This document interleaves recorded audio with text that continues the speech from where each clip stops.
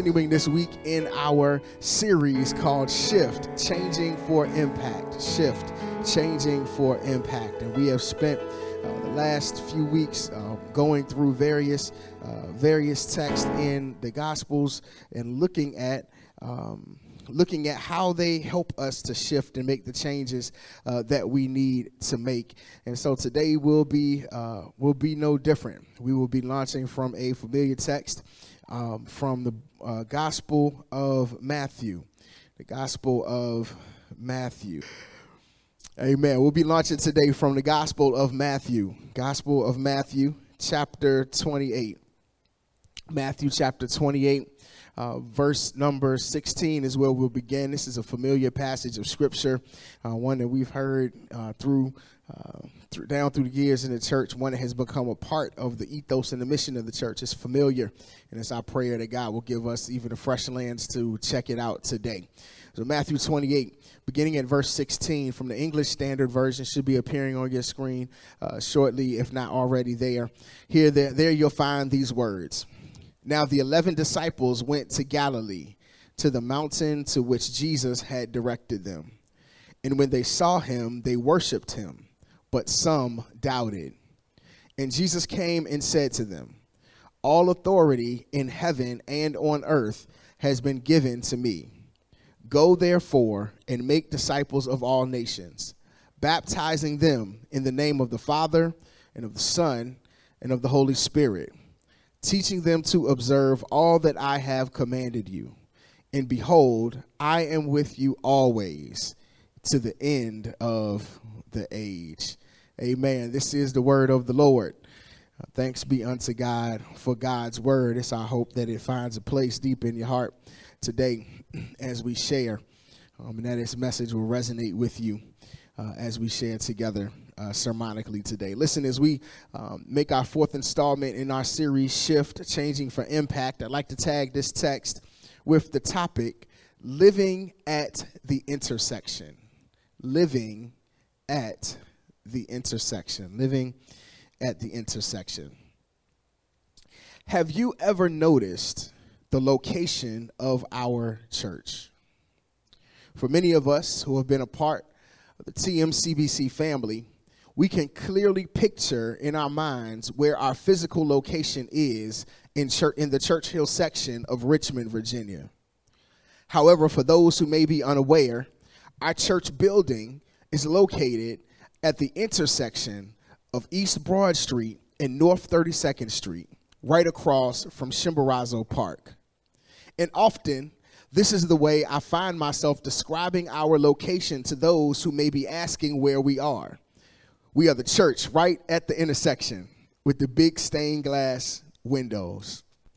And as I was given this description recently, it was the idea of being a church at the intersection that resonated deeply with me, because in many ways, that is what we are called to be as the church.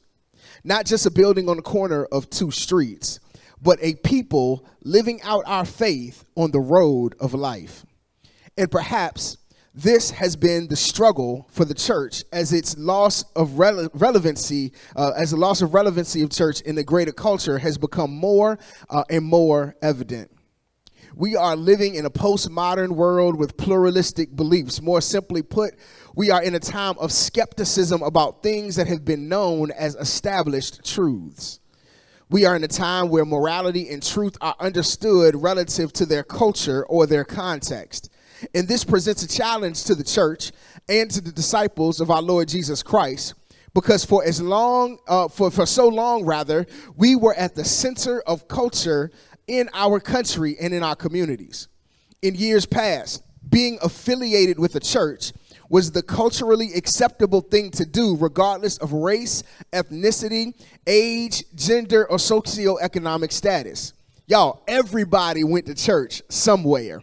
In fact, in particular in the black community, the church was much more than just a central part, much more central part of the community.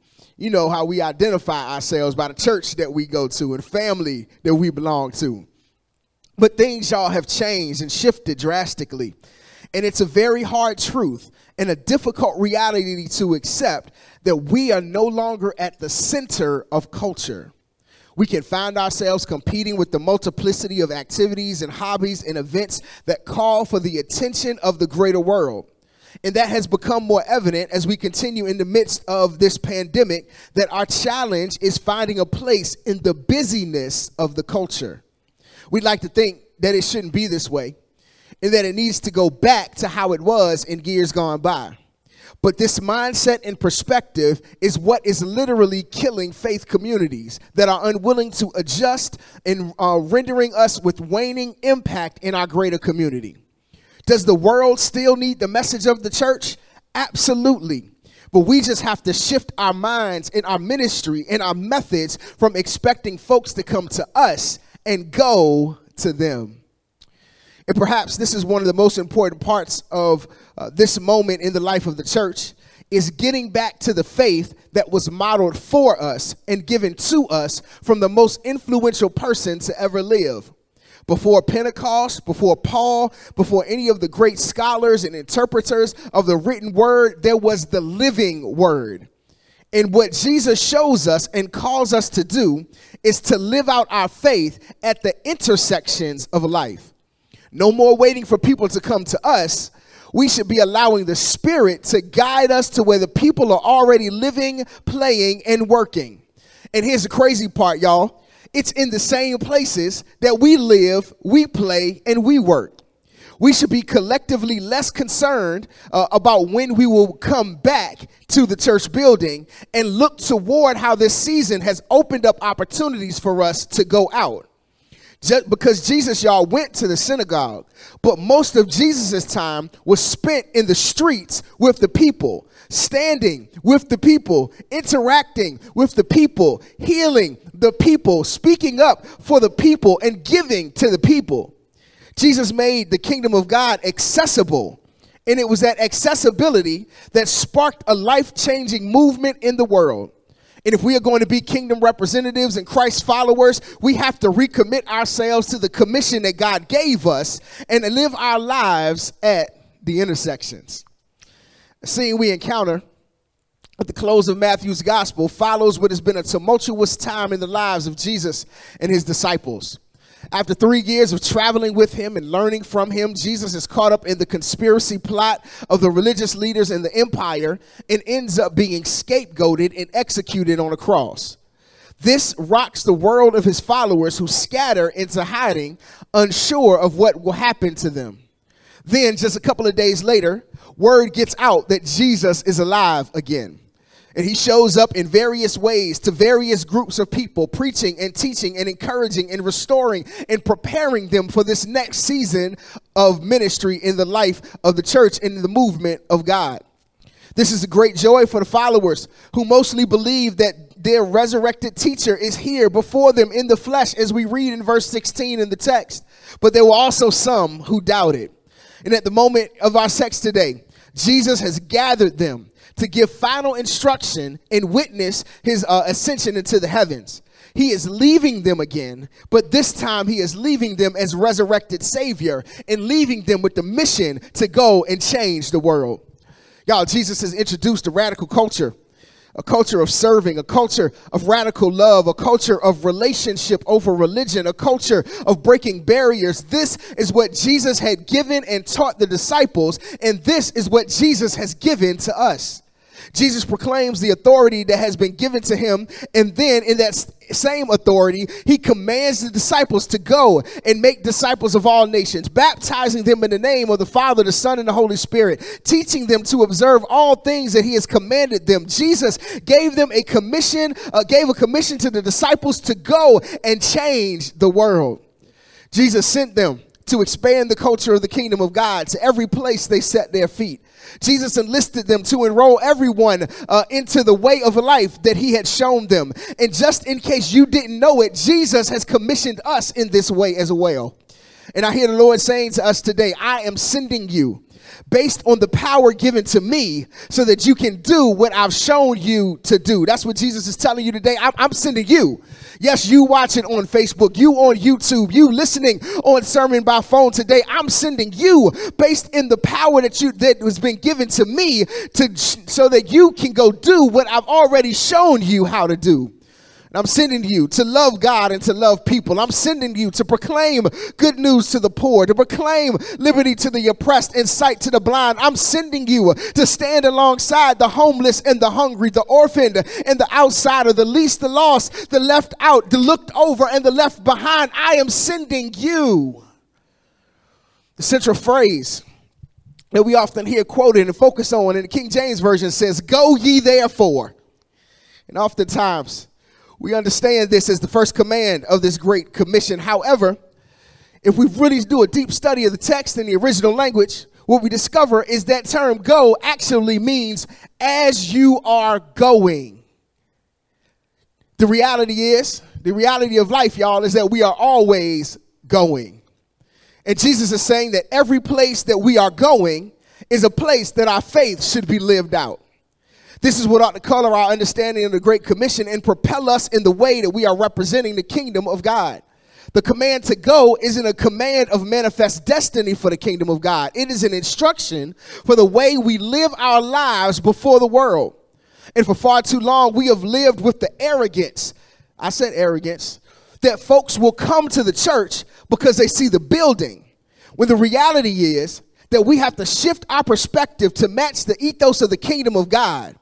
People don't connect with the kingdom of God when they don't see the kingdom at work in and through the lives of those who claim citizenship in the kingdom of God. And that means that the church has to recenter, reevaluate, and reposition itself so that we can fulfill the mandate of Christ. This is an instruction for the disciples of Jesus Christ and the church of Jesus Christ to make sure that it finds itself living at the intersections rather, that lives would be transformed by the power of God.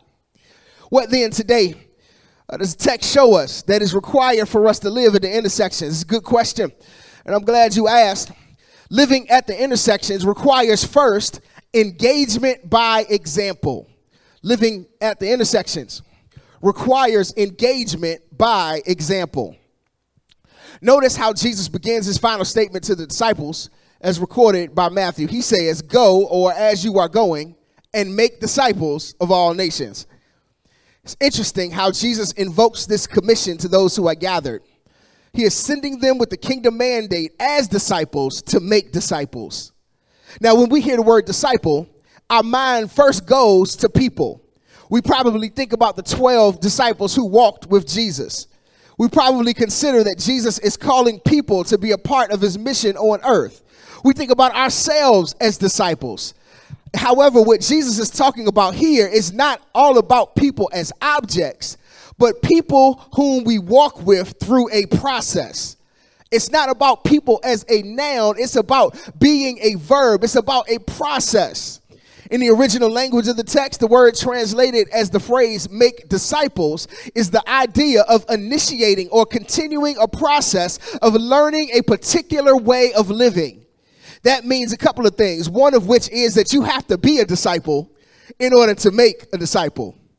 It's hard to initiate or instruct someone in ways that you yourself aren't working to embody. The idea of making disciples is one that requires action and activity. The idea, Jesus is saying to those who are gathered and saying to us today that we are called to do what he has done for us. We are to engage people in the process of discipleship with the totality of our lives. Here's the interesting thing about Jesus' journey with the 12 disciples. Y'all, he met them in the process of living his life. Remember back in the first installment of our series, we talked about Luke chapter 5, where Jesus calls Simon Peter. And what was Jesus doing? Jesus was doing his ministry. And he came across the path of Simon Peter as Simon Peter was at work. Jesus was living his life and encountered somebody. His life intersected with the life of Simon Peter. This is what Jesus was doing. He was preaching and teaching and borrowed their boats and stayed in their homes. Jesus found ways to engage them by being in places where his example could have impact. And if we are to follow the model that Jesus has given us, we have to spend more time in places that will engage people who need to see what a living disciple of the Lord Jesus Christ looks like. Folks can't see us if we remain in our holy huddles behind the doors of our church buildings, or if we just limit our faith to the virtual sanctuary on Sunday morning. If that's the only time we claim to be a disciple, y'all, then we really ain't a good disciple at all. Yes, we ought to learn from Jesus and follow Jesus. We are called to do it in a way that is as we are going, people can see the light of Christ in our lives. People can see the power of God at work in our lives. People can see the love of Christ flowing through our example. The disciples decided to follow Jesus because of the example that Jesus set before them. More disciples followed the first 11 because of the example that was set before them. And all I'm asking us today is, if we looked around, who is trying to follow Jesus because of the example of our lives? In a leadership conference a few years back, I heard a speaker say that he learned from the example of his pastor due to the fact that he spent so much time around him. And he closed out his illustration saying that many of the lessons he gleaned from his pastor came because his pastor showed him a lot more than he spoke to him about. And he closed with a phrase I'll never forget. He said, "Always remember that more is caught than taught." And here's what we ought to know. People pay attention to what we do more than what we say. And to be a disciple means that we have to be reflecting the example of Jesus Christ so that others can catch the power of who Jesus is and be engaged in the process of discipleship. We might never have a chance to say but a few words to some folks, but I can guarantee that they are watching what we do, how we behave, how we react, and how the light of Christ shines through our lives. Y'all remember what Jesus taught, that we ought to let our light so shine before men and before women and before the world that they will see what we do and give God the glory. We might not be of the world, y'all, but we have to be in it during this life. So it's time for the disciples of Jesus Christ to stand and raise the God awareness of the world. It's time for the disciples of Jesus Christ to show the kingdom of God to the world and to use, and it's time for the disciples of Jesus Christ to engage folks by our example. For as the songwriter said, everywhere we go, we've got to let our light shine. In our homes, in our schools, in our churches, in our communities, in all the places we live, work, and play and exist in the world, we have to let our light shine. Living at the intersections requires engagement by example, but it also requires intentionality with our interactions. Living at an intersection also requires intentionality with our interactions. Jesus commands about what we are to do are straightforward in the text. Check out what he says. He says, as you are going, make disciples, baptize disciples, teach disciples. It's pretty straightforward. It's right there in the text in verses 19 and 20. Jesus is very specific with what we should be doing as we are living out our own faith. As we engage people in word and in deed, our focus is to be that we get them connected, committed, and instructed in the ways of the kingdom of God. Here's what I'm discovering in this post-COVID season. Well, not really post-COVID, because COVID is in wave number 4 now. But in this continuing COVID season, that was always true in the pre-COVID, but it's being more greatly exposed in this season, that the church can often be like a professional sports league. That the church, all we do is trade folks from one team to another. Yeah, I know that's a hard reality. And the reality, y'all, for many churches is that we aren't growing because we aren't being intentional about connecting with people outside of the church bubble. So folks just stay in one place or bounce around from one church to the next. But y'all, that's not real growth by the standard of the kingdom of God. And this is why it matters that we live out our faith at the intersections of life so that we can actually expand the kingdom of God. Our call is to make disciples who make disciples. But too often we are guilty of just training professional church members who know how to do church but not be the church. We can keep doing church forever, and it will be a performative practice with no power. It's not until we return to being the church that we will be able to experience the kingdom of God growing through our lived out faith. And this is why it matters that we are intentional with our interactions. One area that we can be intentional in our interactions is in the area of our relationships.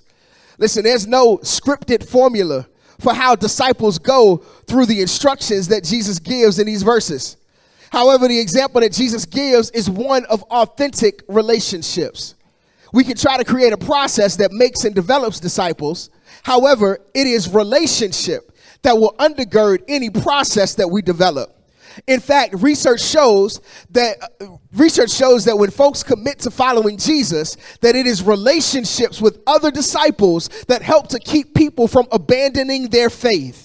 And over the 3 years that Jesus shared with the disciples, he developed a deep and abiding relationship with them. Y'all, they ate together, they traveled together, they walked together, they worked together, they prayed together, they worshiped together. Y'all, they lived life and did life together. In a book that I read some years back called Why Men Hate Going to Church, the author, David Murrow, describes the intentional process of one church based on Jesus's example. Here's what the process of the church was. The pastor took time to walk through life with 12 men. And in turn, those 12 men each found 12 men themselves to walk through life with. And those 12 groups of 12 men found 12 more men. Just imagine the expanse and the increase that is happening and taking place just through that model. These groups walk through scripture together. They pray together. They meet life's challenges together. They do recreational activities and hobbies together. And this model particularly blesses me because it reflects the intentionality that is required to move people from not interested in faith to being committed followers of Jesus Christ. And if we desire to live at the intersections of life, we have to be willing to do life with some folks as we all navigate together what it means to be disciples and kingdom citizens living in the world. Y'all, this is more than just Sunday school. This is more than just Sunday worship. It is far beyond demographically based ministry. It is being intentional about walking out our faith in the messy places, walking out our faith in the gray areas, walking out our faith in the difficult situations and moments that life continues and will always present to us. It is focused and intentionally living life in purpose and on purpose and with purpose through the power of authentic relationships. Y'all, we have to put aside our holy facade. We have to put aside our Christianese speech. We have to put aside our church cliches and just allow folks to be their authentic selves while offering our authentic selves in the process of learning about the kingdom of God and getting to know Jesus better together. We have to remember, y'all, it's not our job to save folks, but to be intentional in the ways that we show up as representatives of Jesus Christ in the world. Living at the intersections is what we're called to do.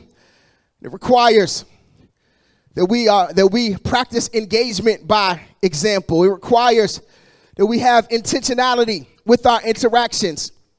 Finally, it requires remembering that we are approved by Jesus's authority. I'm done. Real quick though, check the text. Notice how Jesus starts verse 18. He says, all power or all authority is given unto me in heaven and on earth. Then notice how he closes the chapter in verse 20, saying, I will be with you always, even until the end of the age.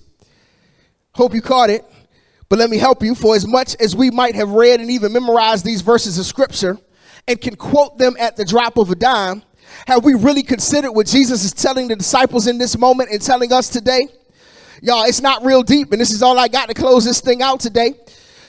It's something that should spur us to action and keep us grounded as we live and work and go forth as disciples each and every day. Jesus says two things at the beginning of his command and at the end of his command. At the beginning, he says, I have all power. And then at the end, he says, I will be with you. Listen, I know you're sitting at home right now. You missed your shout. Jesus says, I have all power and I will be with you. Here's what I recognize about sharing our faith. It can be hard in a world that can be hostile and apathetic to the Christian walk. It can be much easier to mute our faith life and faith talk than to live our faith out loud. It can feel uncomfortable to be carrying the message and sharing the message of the gospel. But the nature of the faith to which we are committed is countercultural, and it goes against the grain of everything that is around us. And what Jesus was commissioning the disciples and us to do was something that was well out of the scope of human power to accomplish. Jesus says, make disciples of all nations. Y'all, this is a big task that has been passed down through generations of believers. The continued expansion of the kingdom of God entrusted to human efforts. When you really think about it, y'all, it can be overwhelming and all-consuming. But here is the good news, y'all. And here's why we ought not be timid or fearful about how we live out our faith in our everyday lives. There is a reason that encapsulates why the task is continually being accomplished. Because we are being sent by the one who already has authority in the places we are going. Notice what Jesus says. Jesus uses the term all a lot in these verses. Jesus says, I have all power and I'm sending you to all nations to make disciples, to teach them all things that I have commanded you. He is literally sending us in his power to the places he has power to teach about how to live in his power. That's good right there. Jesus is sending us in his power to the places that he has power over to teach us about how to live in his power. And I don't know about you today, but that gets me excited because the places I show up, I've already gotten approval to be there. That just reminds us today that as we are going, that we are going in the authority of the one who has all authority. That gets me excited. That gives me a little boost of confidence to know that the relationships that I have, God has already approved me being in this place and already given me and bequeathed to me his authority to go forth in sharing the good news of the gospel. And this is why the intersections of life don't scare me, y'all, because it's where Jesus already said we should be. And now we just have to start taking our going a little bit more seriously. Because as we are going in our neighborhood, as we are going in our city, as we are going in our town, as we are going on our job, as we are going with our family, as we are going in our friendships, as we are going to the gas station and the grocery store, as we are going to the projects in the homeless tent city, as we are going to the prisons and the hospitals, as we are going, we can walk in the knowledge that Jesus has all power. We can walk in the promise that Jesus will be with us. As we are going, we can walk in the approval that Jesus has given us to transform lives, to share the good news, to tell the old story, to get folks connected with the kingdom of God, to let people know about Jesus Christ and the love that he has for us, that he showed to us by dying on Calvary's tree, and then they can live in the power that he gained by getting up early on the third day morning. Y'all, Jesus has given us all approval to walk in his authority and to live at the intersections of life. So what are you going to do as you are going? What are you going to say as you are going? As you are going on social media, as you are going to kids' football practices, as you are going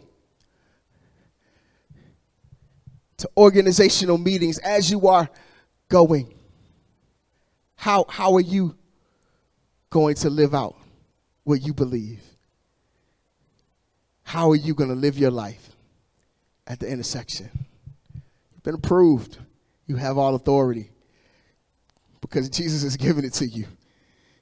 He said, go, make disciples of all nations. So let's do it. It's a powerful word of prayer. God, we thank you for the word of Christ today. It reminds us about the fact that you've already given us approval, that you've gone before us, and you've given us authority to move in the spaces and the places that we live, work, play, and exist. God, allow us to take seriously our going. Allow us to take seriously the fact that you have given us this treasure in earthen vessels that we are called to share with the world.